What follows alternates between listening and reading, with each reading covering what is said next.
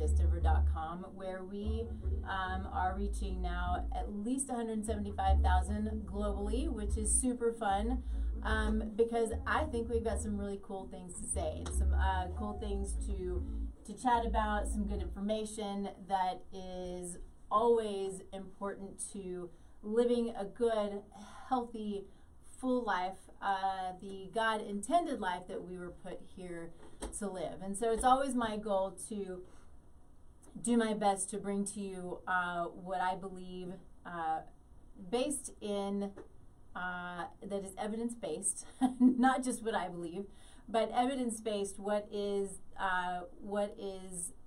the best at health, at wellness, and as we all know, health and wellness is, of course, physical, mental, emotional. It's also spiritual, financial, relational. It's all of the things. I think that we have an amazing opportunity in this life to serve, to love, to give. And what I know is that there are things that can get in the way of that. Where, if it's symptoms, if it's stresses, if it's, some things in life just get in the way of us doing the best that we can and feeling the best that we can. And so I like to bring resources to you that you may or may not know about that is outside of the conventional. And I have the amazing gift, but it's not my gift, but the gift that I have a lot of really great people who I have access to who do some great things and are out there who are on a mission just as I am to serve and to build up and to grow health of ourselves and of course of our communities. And so today, as always, we want to start with gratitude. And I think that I'm going to be sort of simple today. I want to be a little bit simple because since it's just me, usually I bring people on with me, which is always super fun. But when I get to come on by myself, it does a couple of things. It helps to strengthen my ability to speak for an hour. I'm not a natural, I'm not one of those who can just go out and just chitty chat and talk and talk and talk. And so it's a strengthening tool for me. It is training for me. It is the ability to just, get up and get out there and put out the things that I want to say that I think are important and give as much as I can possibly give. But it also gets me outside of my comfort zone, which is what I believe to be really important, is getting outside of your comfort zone. It's what helps us grow. It's what helps us to build character. And if we mess up, which I tend to mess up a lot, then, we grow from it and we learn from it. And that's what it's all about. So I'm grateful to have this platform to be able to give my knowledge, but also to learn. I have people who reach out to me, who teach me always. The guests who I bring on always are teaching me, and that's what I want in life, is to learn and to be educated and to have the ability to discern what is right and wrong, what is good and maybe not so good, and then also the ability to know when something is no longer right or things are changing. In the world of science, which is not really truly science anymore, I don't think, but in the world of science, that's what it's all about. That's what it's supposed to be, is we change with data, and we continue to research, and then we continue to change with data. And we are not supposed to bring a lot of bias into this data, right? The science is about wonder and learning and bringing in knowledge and then bringing more knowledge into what we've learned so we can continue to learn and grow from that. So that was a really long way of saying that I'm super grateful for where I am today, being in this place. So today, we talk a lot about fertility, and we're fertility and infertility, as well as preconception planning, which is really where my sweet spot is. It's the preconception planning. What does that mean? This is the time, whether you're 2 years out or whether you're at that point where you're going through IVF, or fertility treatments. All of this time, this is the time to take it to step back, if possible and when possible, to take the time to create your own health, to build on your own health. If you are already healthy, then optimize. If you have some symptoms, then do the things that you can do to decrease those symptoms, because symptoms are a warning signal, right? They're a sign. They're telling you something's up. I always like to, it's the knocking on the door and saying, hey, there's something going on, and I need you to fix it. The body's talking to you, right? We've sort of forgotten how to listen to our bodies, and so we go and we take an ibuprofen, which was something we're going to hit on here in a little bit, or we cover it up with alcohol or whatever the case may be, instead of paying attention to it and saying, this is something that I need to address because the body is talking to me. So taking that step back and saying, what is it trying to say? What's going on? How do I find the tools, the team, the people to help me understand what it is that these symptoms are, allow them to then for us to control them or minimize them or make them go away entirely, in order to be as healthy as we can to plan for getting pregnant. And so my job, of course, is digging for the root cause. And so when someone comes to me, whether it's for preconception planning, whether it's for all-out fertility, whether it's for GI dysfunction or autoimmune conditions or whatever the case may be, it's not just about we're looking at the autoimmune disease or we're looking at the pain in the gut or we're looking at the lack of estrogen and progesterone, whatever the case may be. It's we are getting as deep as we possibly can to understand why these things are happening. They don't just happen; they happen for a reason. And so, with testing, with understanding lifestyle factors, with digging as deep as we can, trauma, intense stressors, these things all have such an amazing impact on the body, on hormones, on the way our different organ systems function, on the way our brain functions. So it's important to take a step back, dig as deep as we can, address from the bottom up. So if you are picturing a tree, you've got the roots down here, and of course all the leaves and branches up here. If you have the roots down here, this is where dysfunction starts, right? This is where dis-ease starts, is down here. And so all the things that are down here, sleep and stress and food and exercise and the infection and these things that can create dysfunction from the root.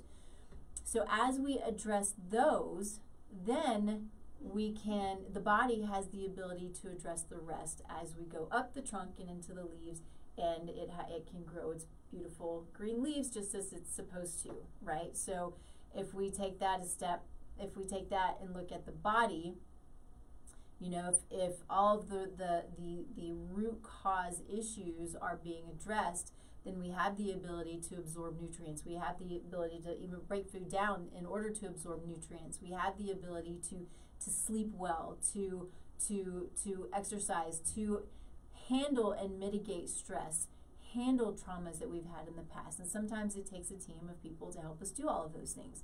But that's always the goal. So today, although, many times we're talking about women, and that's kind of, as a society, that's sort of what we do, is we put a lot of the planning, the fertility stuff on women, when really, as I was doing some research for this talk today, it's 40% man, as far as dysfunction goes, right? It's the 40% male, 40% female, and then 20% other factors. And so we shouldn't only focus on, when it comes to fertility, just women. We need to focus on men and male health as well, and male fertility. And this one is for Henry, because I came in this morning and he says, all you have to do is say fertility, male fertility, and then Latin lover, drop the mic. There you go, Henry. It's all we need to know. Henry is the epitome of the Latin lover. Anyway, so if you don't know Henry, he is the owner of the station and the guru behind all of the techie stuff. He's amazing, and the reason why I'm here. He and, of course, Lowell Whiteman. If you don't know Lowell, you should. So, let's dig in, because even Latin lovers can have some fertility issues. It's just the way that it goes, especially in the world that we're living in today. We have a lot of stuff going on. I have a lot of stats, a lot of things to kind of work through. So one of the things that I want to point out, so bear with me as we kind of go through this, because there's a lot, and yes, I have to wear my glasses. So there was a study done, let's see, a review of 61 papers, and there were almost 15,000 participants in this study. And sperm concentration, let's see, it was from 1940 to 1990, okay? So in this period of time, sperm concentration decreased from 153, where do my numbers come from? This is a problem here. So 113 million milliliters to 66. 113 to 66. It's, I mean, how do you even comprehend that number? So average seminal volume decreased from 3.4 milliliters to 2.75. Average sperm count decreased from, let's see, 384.2 million to 181.5 million. It's a 52.8 decrease. So these numbers are staggering. They're also a little bit fascinating. Where do these numbers, how does this happen? And these are the things that we want to dig into. So I want to read some more stats to you. So there was a time, let's see, so this is up until 1990.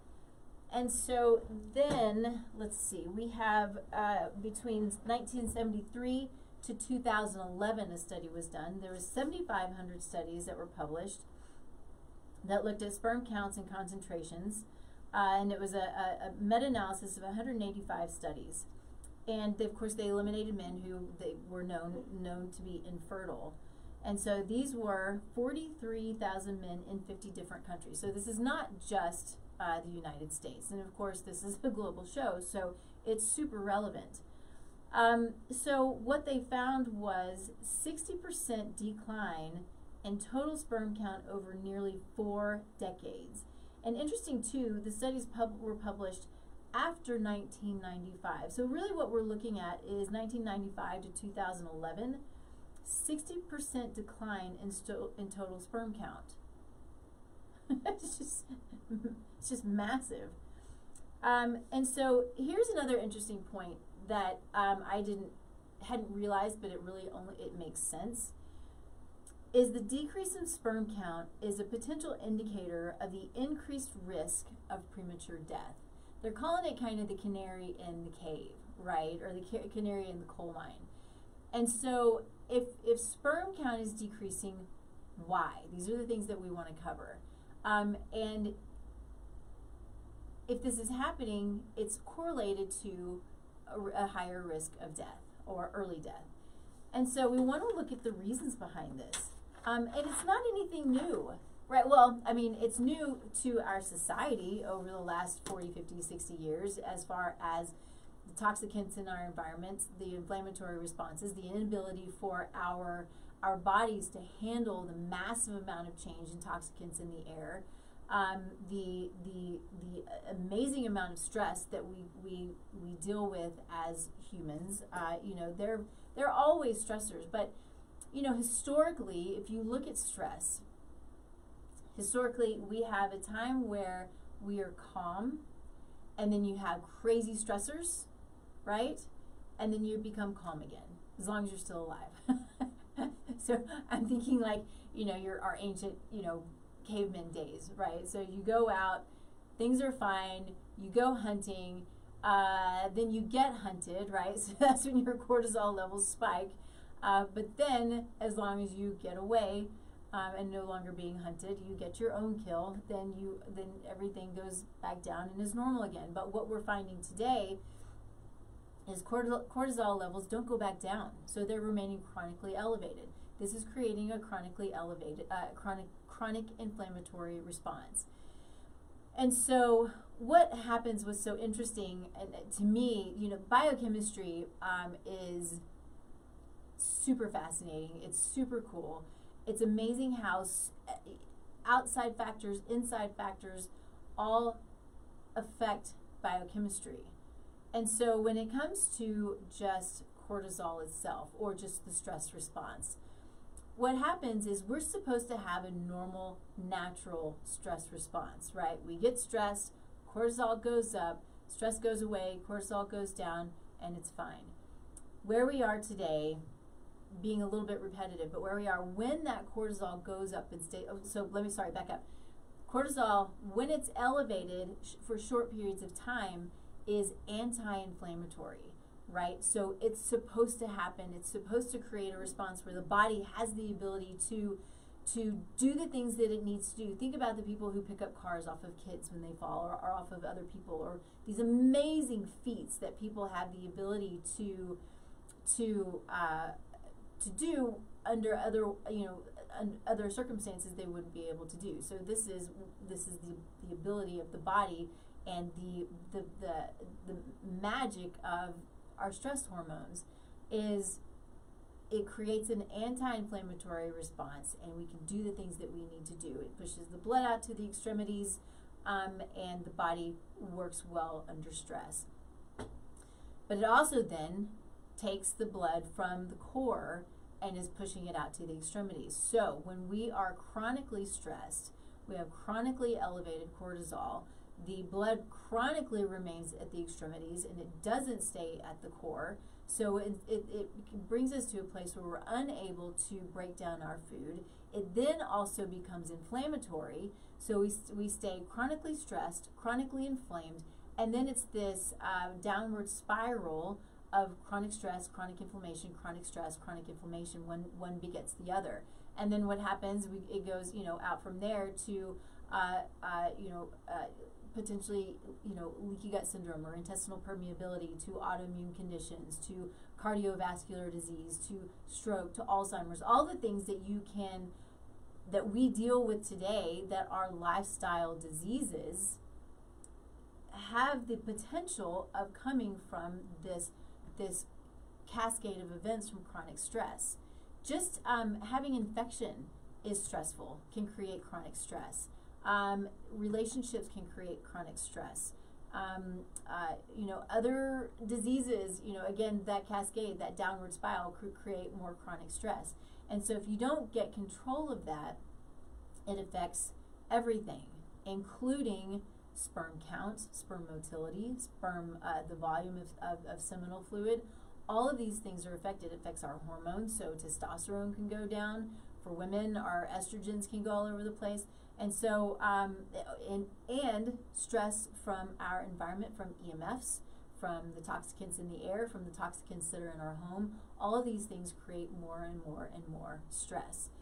And so, when we talk about mitigating stress,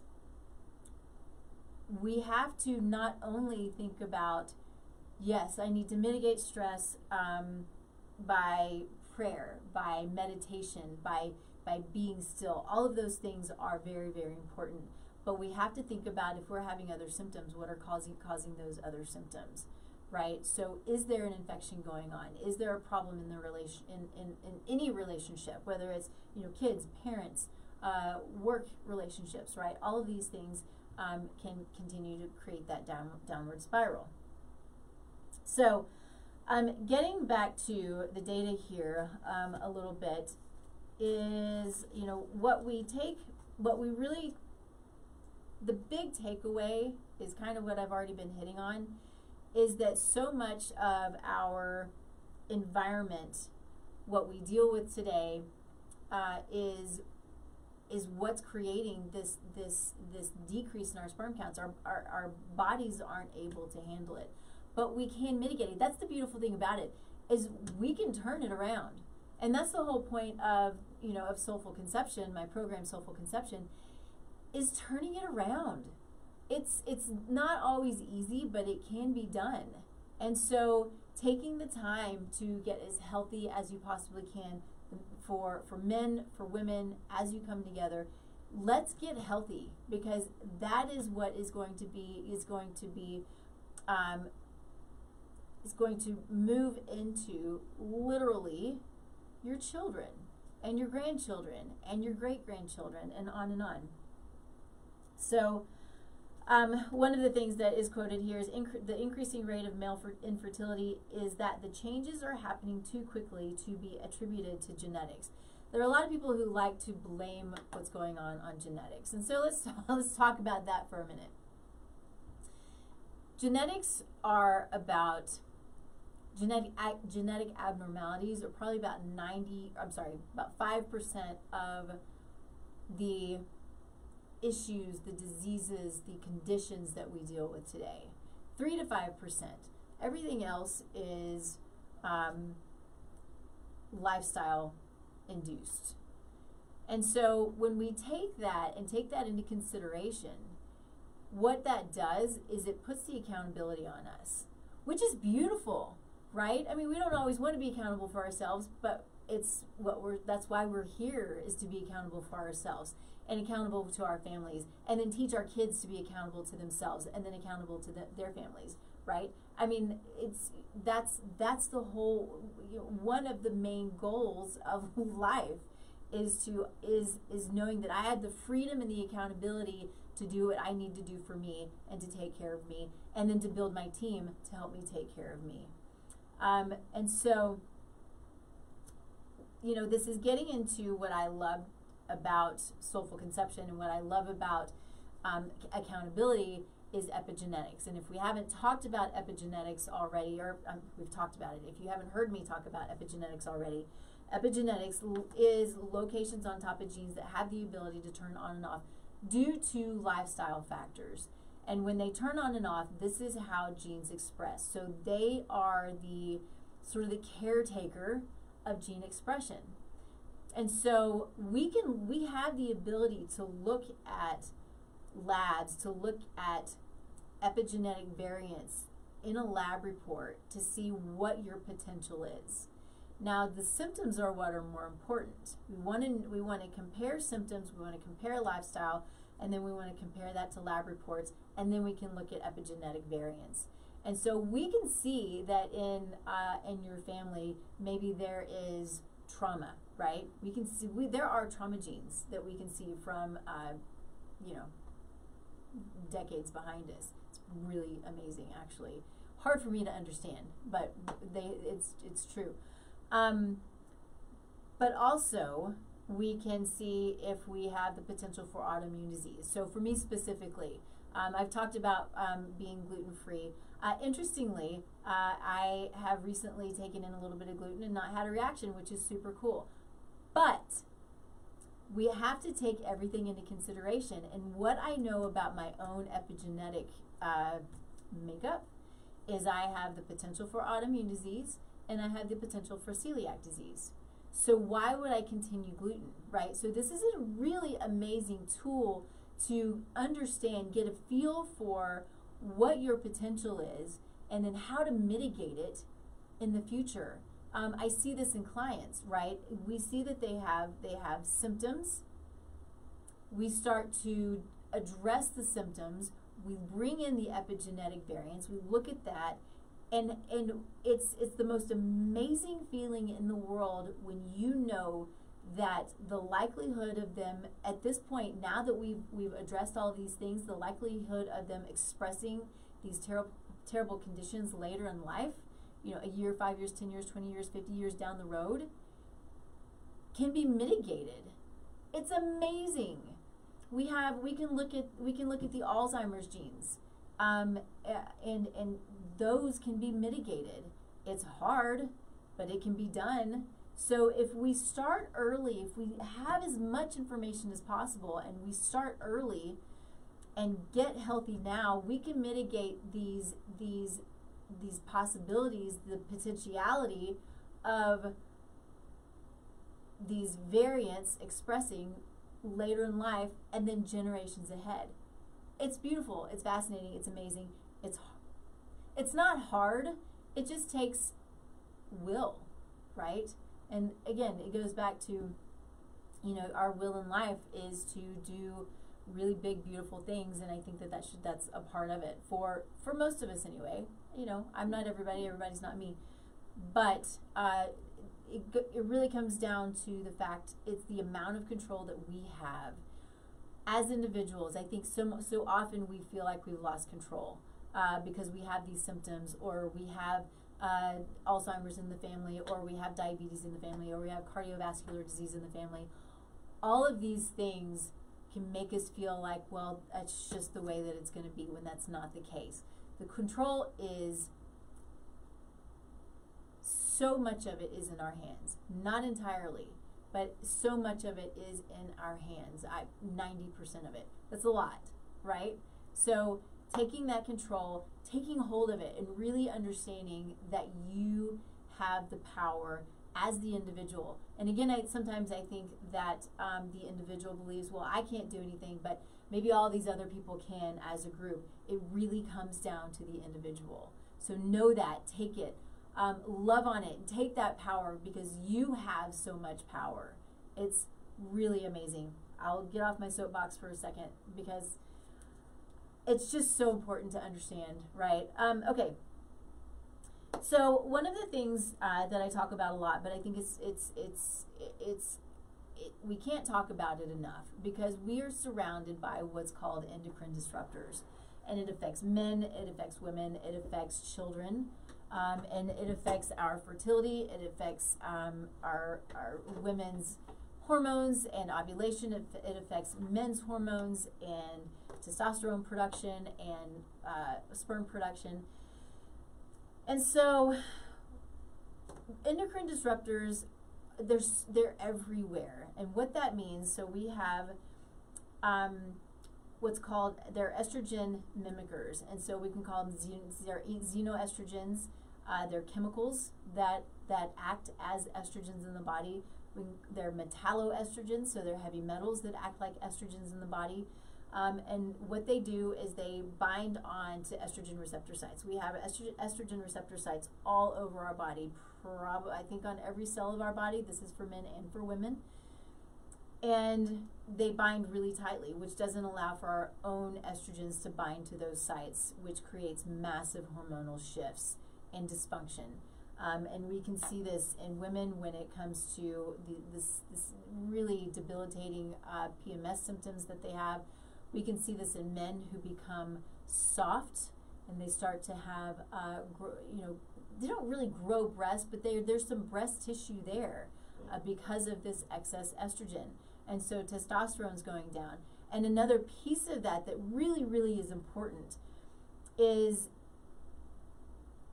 when men have what we would call a beer belly, or this excess adipose tissue around the gut, what happens, and it happens in women too, this is not just for men, for women, but it's a big problem for men, is if they're making testosterone and they have this excess adipose tissue, fat, right, that is another endocrine gland in and of itself. Fat tissue, so hormones are communicators, right? So the fat tissue is creating hormones, and it's creating estrogen. So they may be making their testosterone, but it's aromatizing into estrogen. So their estrogen levels go up. And so testosterone's going down, estrogen's going up. So men then decide, well, I need to go get testosterone injections, but they're not addressing their lifestyle factors, right? So they go get more testosterone they're not fully tested for all the other hormones, so then they're getting more testosterone, and then their estrogen just continues to go up, right? And so we have to make sure that we're addressing lifestyle factors. I'm not at all opposed to bioidentical hormones. I am opposed to chemical hormones, pharmaceutical hormones, but bioidentical hormones have a place and can be anti-aging, they can be anti-inflammatory, they can be really helpful and successful for a lot of reasons. But we have to make sure that we are reducing inflammation, we're reducing sugar, we're reducing the intake of unhealthy oils, because all of these things increase inflammation, increasing adipose tissue, this gut fat, increasing the conversion or the aromatization of testosterone into estrogen. So if you are a man out there and you're hearing what I'm saying, then make sure that you're going to someone who is testing all of the relevant hormones, testing your estrogens, making sure that you're addressing your lifestyle. If you're not, and you're not seeing success with your testosterone, bioidentical testosterone, then understand that there's a reason for it. Okay, we have to address the lifestyle always. And so we're looking at things like endocrine disrupting chemicals, phthalates, which are in plastics. Phthalates can, so let's see, I have some, phthalates are used as plasticizers to increase flexibility of toys, vinyl flooring, electric cables, medical devices, solvents, perfumes, lotions, cosmetics. I mean, phthalates are in everything. Think about what you're putting on your body. Think about what you're putting in your body. Think about if you're microwaving your food and you're microwaving it in plastic. So toxic. Think about the plastics that you're using to store your food. Think about if you have warm food and you're putting it into a plastic bag in order to store it. You're just pulling all of these toxins. I think more of this is going to be the BPA, but you're pulling all of these toxins, all of these plastics into your food, and it's creating massive hormonal disruptions. And so phthalates themselves decrease sperm concentration, sperm motility, and decrease FSH and LH in men. So FSH is follicle stimulating hormone, and LH is luteinizing hormone. These are hormones that both men and women produce, but important in men as well. So phthalates are important, and then we have the PCBs, which are associated with decreased sperm motility, sperm morphology, which is the problem with the physical, the form of the sperm itself. Let's see, DNA integrity, higher fragmentation, lower circulating testosterone levels, and then studies with differing levels of exposure all consistently display effect on sperm motility with proportional effects. So then we can go into, triclosan. Triclosan is the antimicrobial, antibacterial that you see in soaps. You'll also find it in, antibacterial, like the gels. You'll find it in cosmetics and lotions. Triclosan is a problem.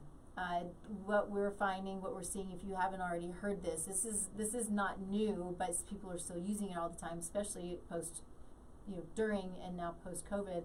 The constant inundation of triclosan and these antiviral and antimicrobial lotions and gels and soaps and things we're using all the time. We're putting it on our skin, putting it on our body. What goes on our body goes in our body. So you can imagine if we're constantly using antimicrobials, what's it doing? It's completely disrupting our microbiome. If it's going to kill on the outside of the skin, it's going to kill on the inside of the body. And we have to take that into consideration, because our microbiome it's who we are. It's our personality. It's our immune system. It's so much of our neurotransmitter production, our happy hormones, our serotonin.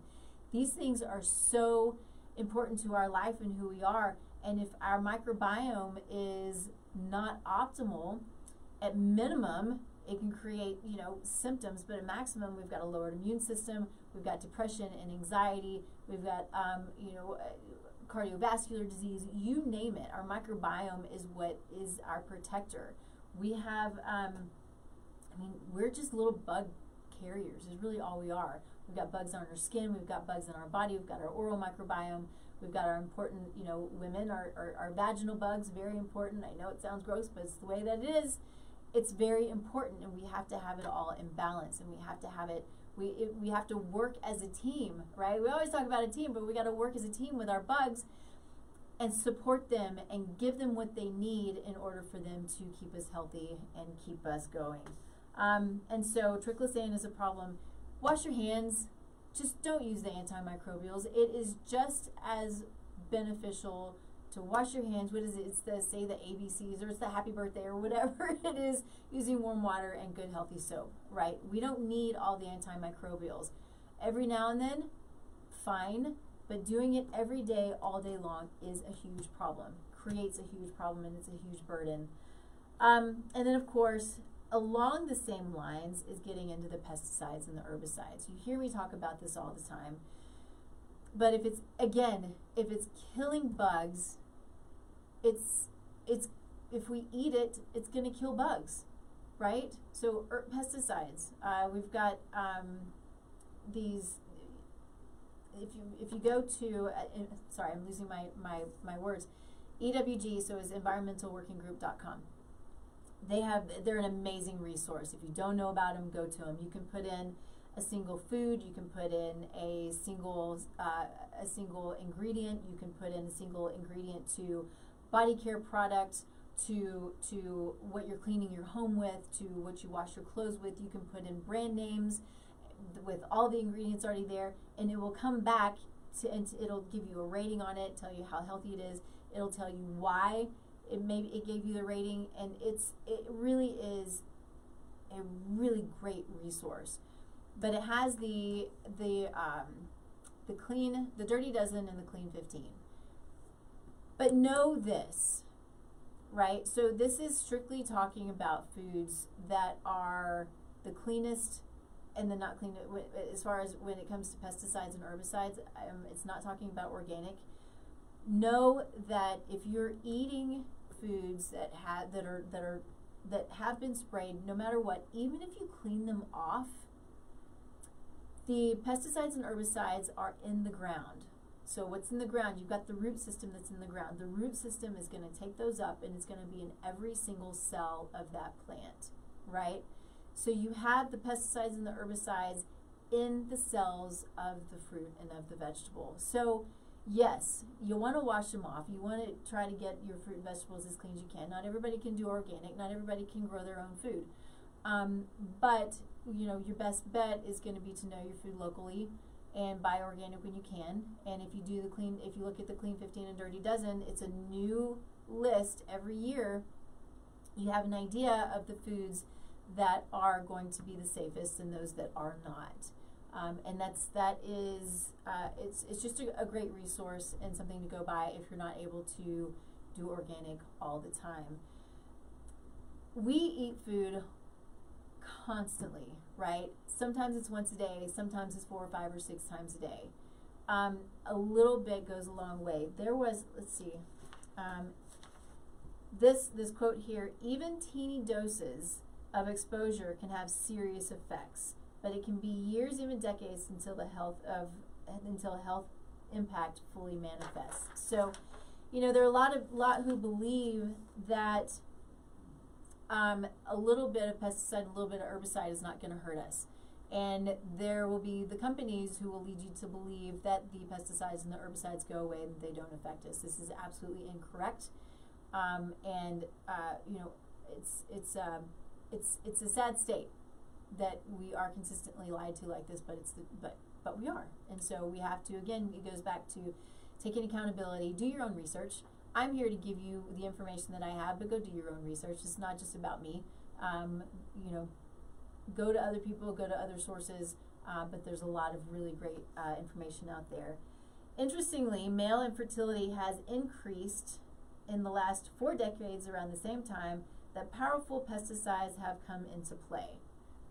Interesting point, right? So something certainly to take into consideration.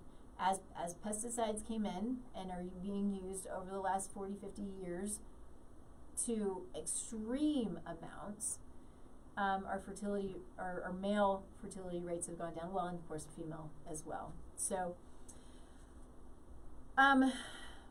this is one that I think is, let's see, I have pages here. So I'm going to hit the high points. I'm going to start hitting on the high points. These are things that we can do, that we can address. But I want to talk about sunscreen, because we have this fear of sun, and sun is this God-given gift of life. It's not to be feared, it's to be respected, but it is not to be feared. We have to have the sun. If we have an autoimmune condition, we have to have the sun. Get out in the sun. Don't wear sunscreen. If you're dark complected, you can stay out in the sun longer. If you're light complected, you need to stay out in the sun less long. Getting a little bit pink is not a big deal. It's a good thing, right? It's a good thing to get a little bit pink. It's not a good thing to get burned, right? It's not a good thing to get blistered. We have to respect the sun. But it's important to know your limits, but get out and get in the sun. Don't be afraid of it. Wear a hat. When it comes to, wear a hat, wear clothing if you need to, whatever it takes. But wear as little sunscreen as possible. And if you do wear sunscreen, make sure it's mineral-based. Make sure it's safe. It's the UV filters that are found in sunscreens that can impair male fertility, right? So we have this benzophenone that is a problem. It has both estrogenic and anti-androgenic activity. So estrogenic meaning it's the estrogen mimicker. Anti-androgenic meaning that it is decreasing the amount of male hormones. Androgenic hormones are the more masculine hormones. So testosterone, androstenedione, all of those are androgenic hormones, and really important for men, obviously. Let's see, a study of 501 couples assessed urinary levels of several different types of BP chemicals, which is the benzophenone, in men's urine. Let's see, with the highest concentrations, had a decreased rate of getting pregnant. Anyway, there are some stats here. The importance of it is with the highest levels of these chemicals were decreased, was increased, increased infertility or decreased fertility. Get my words right. So, watching what you're putting on your skin, watching what you're cleaning your clothes with, watching what you're cleaning your home with, all of these have estrogenic activity. All of these can put a toxic burden on the liver. All of these can impact female hormones, male hormones, you name it. They can create big problems. So I'm not going to hit on this because you know it. Smoking. Smoking is not good. Don't smoke. It's not going to help your fertility. Ibuprofen. Ibuprofen is a big one. So in 2018, there was a Danish study that showed identifying chronic ibuprofen use as a possible male infertility trigger. Regular use impacted testosterone production. And so it was a 6-week study, and it was, I think it was 200 or 400 milligrams of ibuprofen over a 6-week period of time, which decreased testosterone production. That's such a problem. We have a huge problem with testosterone not being at optimal levels, and we need testosterone to be at optimal levels. We need men to be men. We need men to have testosterone. Women need testosterone as well. Yes, not to the extent, but we need to have. This needs to be changed. I think that it is creating a huge problem in our society because these testosterone levels are dropping so much. So we talked a little bit about stress already. I think I'm going to skip that. I jumped into that early, but stress, it affects all of these hormones that we're talking about. It reduces mitochondrial function, which affects testosterone production, affects sperm production, affects sperm motility, all the things that we're talking about. It's so important to mitigate your stress the best that you possibly can, but making sure that you are identifying what is causing the stress, right? Physical, mental, emotional, what's causing the stress. Obesity. Obesity is a big one. I think it's not a surprise. But it's getting into what is it that we're eating. We've come to this place where we don't know sometimes the difference between real food and fake food. Fake food doesn't have the ability to support us like real food does. And it's a lot of what we're eating. We had on Sherry Hess last week. If you didn't see it, watch it. The show last week was amazing. But in talking about the fake food and the tricks that it plays on the body, the high sugar consumption playing tricks on the brain, right? High sugar increases in the inflammatory response. The inflammatory response increases stress. Stress reduces, stress shrinks the brain. So again, going back to that vicious cycle, right? And so the things that are so often that we don't see as really that bad, that really are that bad, are the processed meats. So the processed meats, your typical conventional hot dogs. Now, most people like hot dogs, right? But the hot dogs that I get, they're grass-fed, right? It's meat and it's fat. That's what's in it, and some seasonings. But your conventional hot dogs made from unhealthy animals with unhealthy preservatives, nitrates, nitrites, these things are all super carcinogenic and create lots of problems for the body, create inflammation. And the additives are just sort of that, straw on the camel's back, right? Straw that broke the camel's back. So processed meats are a big problem. So real quick, nitrates and nitrites are preservatives. They're chemical preservatives. They come originally from celery, right? So celery can be used as a preservative. But you take the chemical nitrates and nitrites and you heat them. So think about bacon, think about your pastrami, think about your ham that you're buying from the store that is your deli meat. You heat it up. Those nitrates and nitrites with the heat are converted into nitrosamines, which are then carcinogenic. And they're massive carcinogens. So I'm not saying don't eat bacon. I'm also not saying don't eat deli meat. What I am saying is know where it's coming from, know what's in them, look at the ingredients. Don't buy them from your regular everyday store. If you do, make sure, I'll take that back. Your regular everyday stores are learning, which is awesome. And it's because of us. It's because we're like, we don't want any more trash food. We want good food. We want healthy food. We want food that comes from the land. We want food that comes from healthy animals. So they're starting to get it because we're pushing it. And we need to keep that momentum going and keep pushing and keep pushing. But we're seeing healthier foods, healthier animals, healthier meats coming into our everyday grocery store. And so just take the time to look, right? It is a little bit of a process, but take the time because your health depends on it, which means your life depends on it. The health of your family and the lives of your family depends on it as well. It's that important. Don't think that it's not. Interestingly, grains may increase cortisol and estrogen, leading to infertility issues. So this is all grains. Now, some people I think can handle grains better than other people.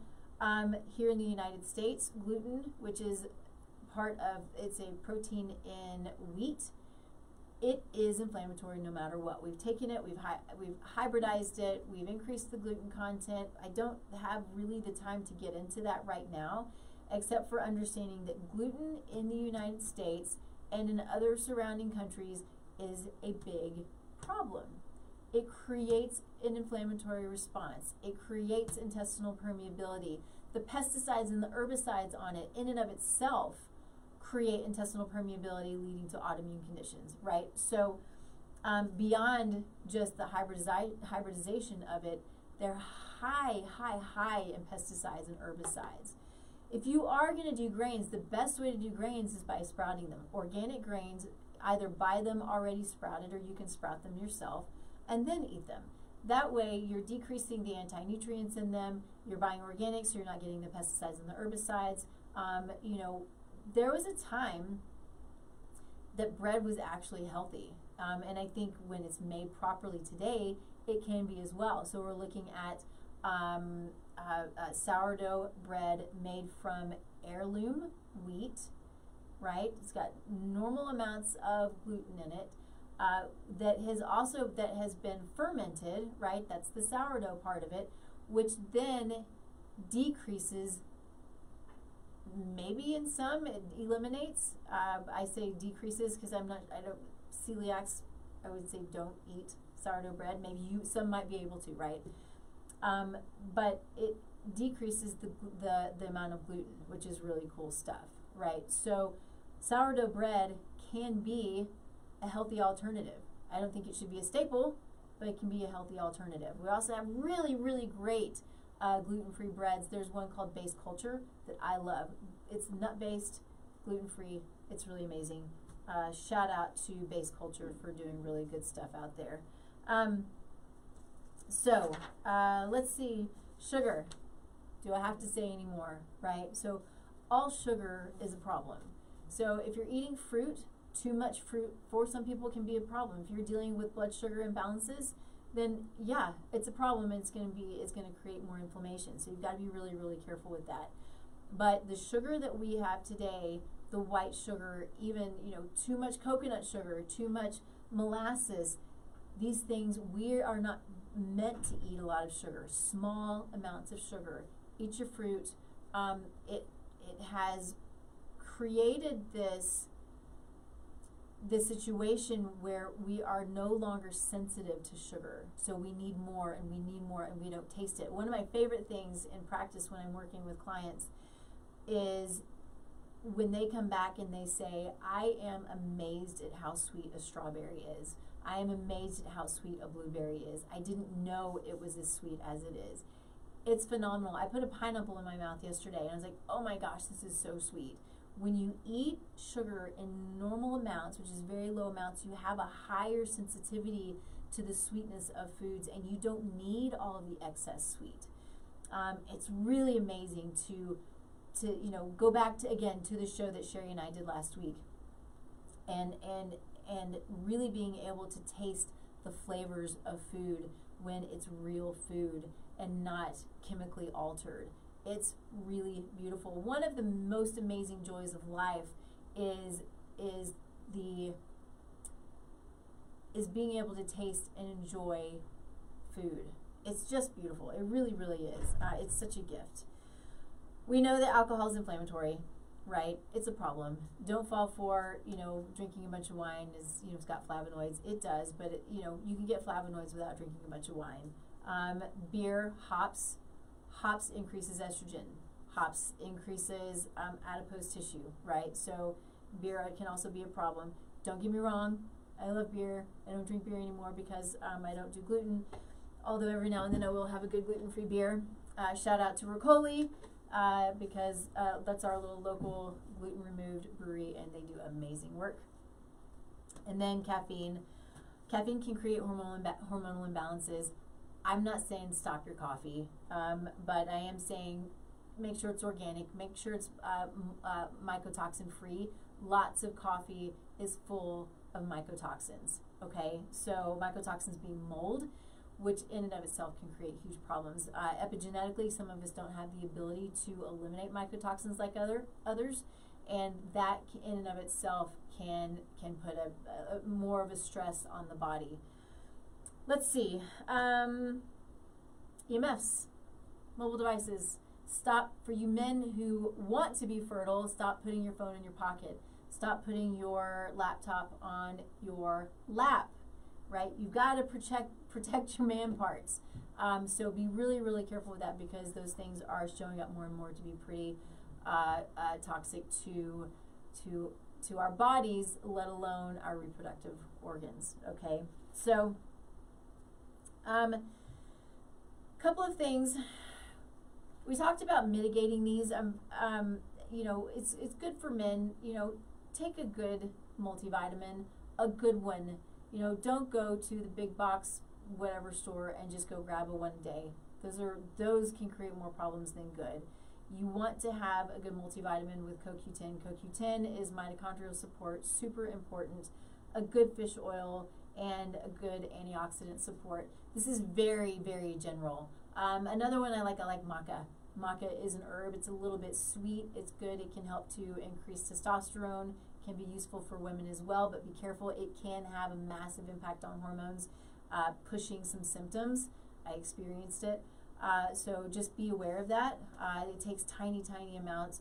Also, ashwagandha. Ashwagandha is really fun because it's an adaptogenic herb that is really supportive for the adrenals. It's really supportive for our brain, our neurology. It really is an awesome, calming, adaptogenic type of herb, which means it balances, right? It goes to where it needs to be. It's really cool stuff. But it also can help increase testosterone. So it can be a good way of mitigating some stress and supporting stress while also increasing testosterone for both men and for women. But this is very general. So find somebody, ask me. I'm here to answer questions. I truly am. But find somebody who can help you with some of this stuff and give you some guidance. I want to hit on something that is a little bit outside of my knowledge base, but I think it's an important conversation to have, and I think it's important to bring up. When I was posting about this show, it was Sherry from last week. Again, watch the show from last week. It was really a fascinating show. But Sherry asked me to touch on fertility rates in men post-COVID and the way that COVID was handled. It's not always easy to find that kind of information, and I think that there's still some data coming out. But I think it is important to talk about a few things that maybe we don't know about, but that's out there that we have all the access to. So there are Pfizer documents out in the world, and so this isn't related to COVID itself, but more the vaccines.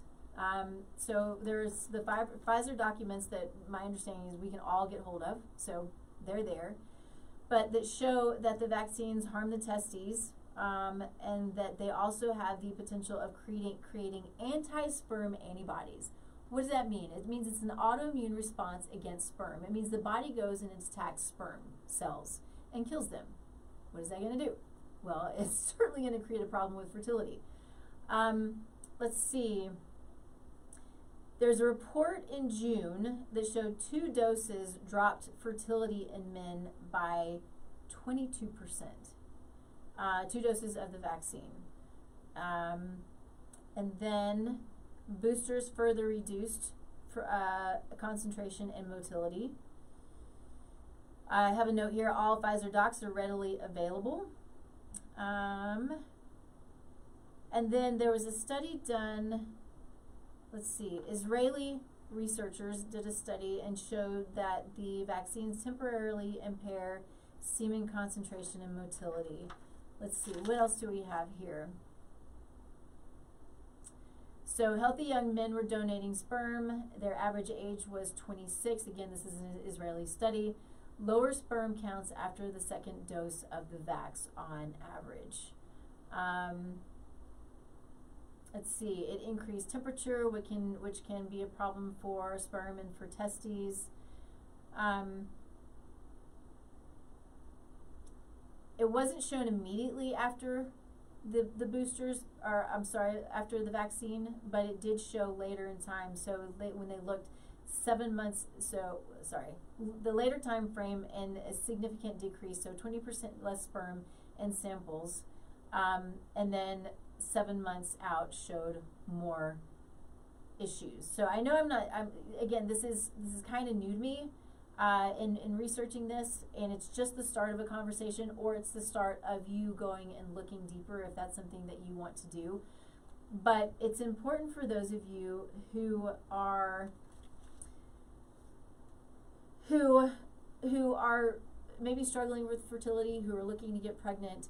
As you go through the process, you make your own decisions on what you do with your body. That's why we have these freedoms, why we should have these freedoms. We make our own decisions, but we want to make our decisions based on education. And some of the decisions you've already made, so are they affecting your fertility if you're struggling? Potentially. So, but is it possible, as long as your body's not attacking sperm cells, right? If you already are dealing with an autoimmune condition where your body's attacking sperm cells, that could it be reversed? Maybe. It's going to take some time. If so, all autoimmune conditions take time to reverse. But there are protocols for helping the body to repair after vaccines. There are protocols for supporting the body. Again, I'm not telling you one way or the other what you should or shouldn't do, but I am bringing the information to you. I think it needs to be shared, and I think that people need to know what impacts their life, right? These things impact our lives. These things impact who we are, who we want to be, and then who we want to create. We want to create little healthy humans, those of us who are in that age of creation, and we want to be aware. We want to be aware. That's really, it's education, it's knowledge. The more education and knowledge that we have, the better decisions we can make. And if we made decisions that maybe we're like, oh, beans, I wish I hadn't made that decision, well, then you have the knowledge and education to move forward. I mean, we all make decisions that we wish we hadn't made, in one way or another. And so in many different cases, right? It's not just this, and it's not just health and wellness, in many different cases. But having the knowledge, having the information moving forward, that's what's important. But that's life. That's how we learn. That's how we grow. That's how we build character, is by the past. We learn from our past. We learn from our own mistakes. We learn from others' mistakes, and we take that and we grow from it, and we take it forward, and then we teach it. And that's all that we can do. So with all of that being said, the last thing that I want to say, this is, I found it interesting. I don't know how relevant, but interesting, because, we talk a lot about ivermectin. We talk about the safety of ivermectin. And maybe it is. I mean, I have thought that it's a pretty safe drug. We give it to our animals all the time. I don't give it to my animals all the time. I think anything that is antimicrobial on a regular basis is still has toxicity potentials. But when necessary, sure. But one of the studies that was done, and this was long term, and when I say long term, I'm talking like it was 11 months in men. And so men were given ivermectin for 11-month period of time. Had nothing to do with COVID. It had to do with another infection. But it showed a decrease in sperm count, motility, morphology, that kind of thing. I'm not going to get into those details. I don't have a lot of those details, but the data is there. And so how does that impact the short amount of time that a lot of us used ivermectin for COVID? Don't really know, but it is something to be aware of for sure. They did a study in men, and of course in rats and in sheep, and again I think it was all long-term studies, but it did create a problem for the testes and for the sperm.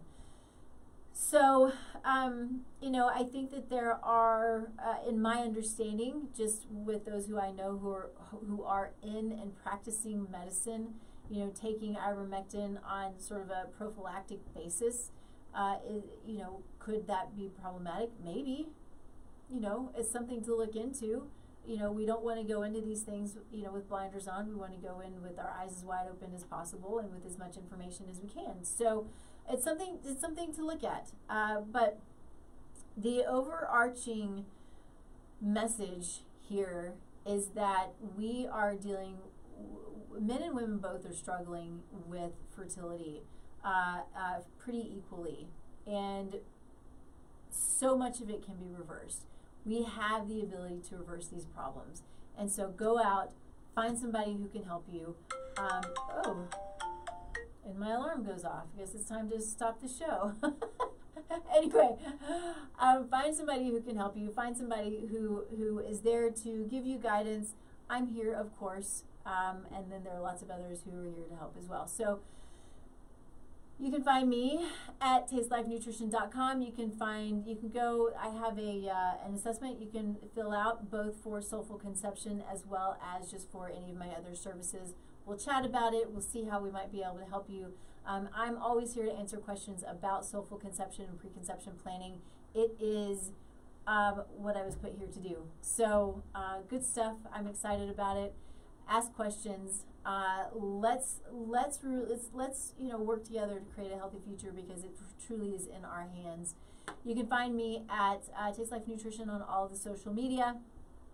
And Soulful Conception has, I believe, as of today or tomorrow, officially launched. And so we are moving forward into creating a healthy future. So looking forward to seeing you next week, 10 a.m., of course, streaming live here on KUHSdenver.com, and then turning that into the Taste Life Nutrition podcast, where you can find it anywhere you find your favorite podcast. So we'll see you next week. See you later.